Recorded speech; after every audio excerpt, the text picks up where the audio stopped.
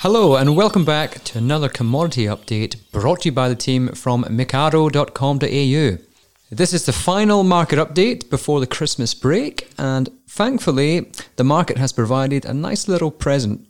This week it'll be myself, Andrew Whitelaw, covering off on grains, and Robert Herman will be covering off on the wool market. First of all, when it comes to grain, let's have a bit of a chat about what is happening in our overseas competitors markets. The Black Sea, so countries like Ukraine and Russia, are our most important competitors. And what we've seen over the last sort of 3 months in September is prices have risen. For instance, in the Odessa port, from about 272 Aussie dollars per tonne to $307 a tonne. That's a fairly substantial rise. And what we're starting to find now is that producers and traders over there are very optimistic on pricing. So have pulled away from the market and are pulling their offers, which has meant that prices are starting to rise because buyers are trying to get a hold of grain, which sellers are stridently holding on to. And that's a good news story because as our biggest competitor, as the Black Sea countries increase their price, our price becomes far more competitive.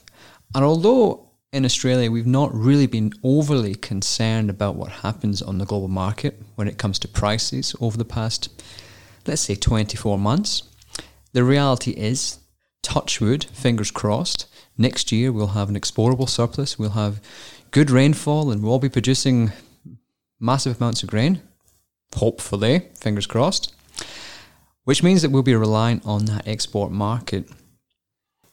If our export competitors are higher priced, then that will flow through to our pricing direct to growers. So things will start to turn back to being a focus on the international market. At the moment, it's all domestically focused, and that's been fine for producers here who have produced something because we've had a high price. But looking back locally, we have seen prices rising about, let's call it about $20 per tonne on average for wheat across the country. And on the East Coast, we're seeing this definitely pronounced, and this is due to the fact that in Victoria, we're expecting that harvest to be quite a bit earlier, and a lot of consumers were expecting a bit of harvest pressure on prices, and that's not really flowed through this year because, I drove down to Hamilton on Thursday, and the crops are still not ready to harvest on wheat and barley, and it's still a substantial volume still to come onto the marketplace.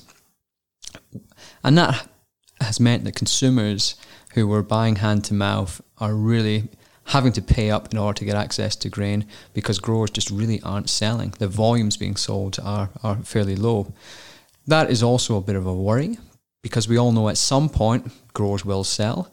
Will that lead to a harvest pressure? It depends on if everybody's selling at the same time, and it depends what happens to that demand. We did see last year we had very, very high prices at harvest, followed by a substantial fall in the first quarter of 2019 as consumers bought all the demand that they required. Good thing is, we have some strong prices. They're not as strong as last year, but let's be realistic. At the end of the day, these prices are decile 9, decile 10 prices if we remove last year's, humongous price premiums that we had in the marketplace. My view would be that I'll be looking to try and get some sales on my books because, if these prices are the worst you get, it's still not a bad number. Little and often tends to be quite a good strategy, especially in a relatively volatile marketplace. So, good prices coming through, bit of an increase, right in time for Christmas. Let's see if it continues into the new year. But the overseas market's increasing, the local market's increasing, looks pretty good. So, little Christmas present. I'm going to pass you off to Robert, and he's got some good news on the wool market. Thanks, Andrew. Well, as many listeners would know, this year I've had some pretty tough weeks to report on the wool industry. It's been a tough year, really. However, this week, the wool industry closed for the Christmas recess, but it closed on a really strong note. The market started to lift last week, and this week it's certainly continued on, and that's really good news. The bottom line is, though, that year on year, we're 20% down on the Eastern Market Indicator.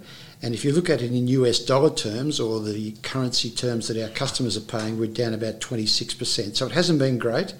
We've also had volume down, and volume year on year is about 119,000 bales fewer sold than we had last year. So volume down and price down, but we don't want to end on a sad note or a pessimistic note. We have to be optimistic in agriculture in general, and I think we can go forward into the new year with a really positive outlook. So some of the stories that were brought around were that, the Trump story had modified itself a bit, and the Chinese were a bit more happy with the trade arrangements.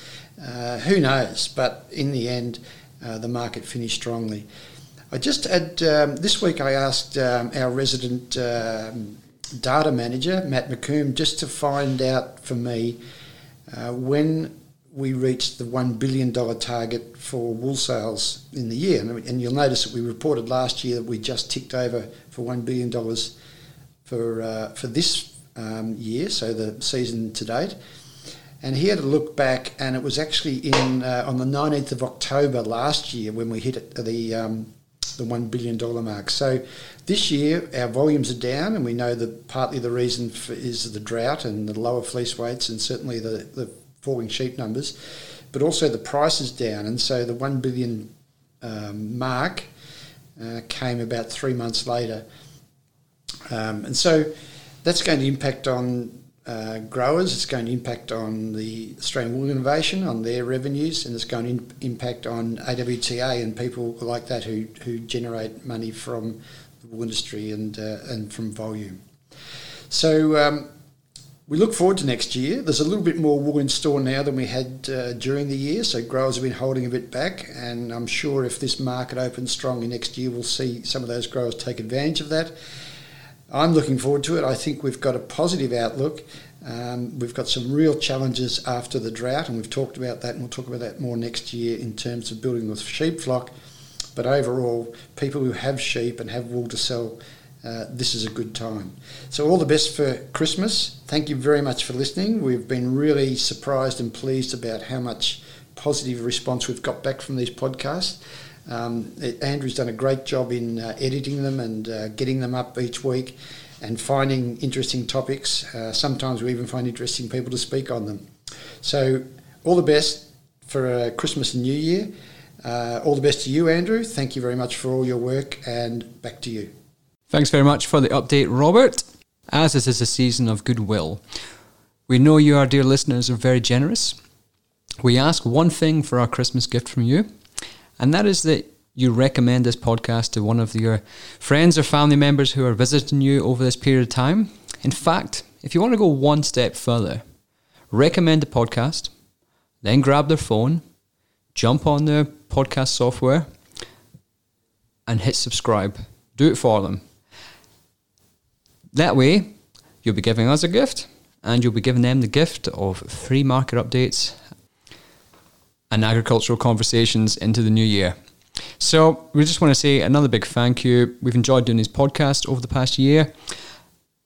Let's hope 2020 is a better year. Let's hope the next decade is a better decade. And have a fantastic Christmas and a happy new year. Don't do anything I wouldn't do. Enjoy yourself. Stay safe. Bye-bye.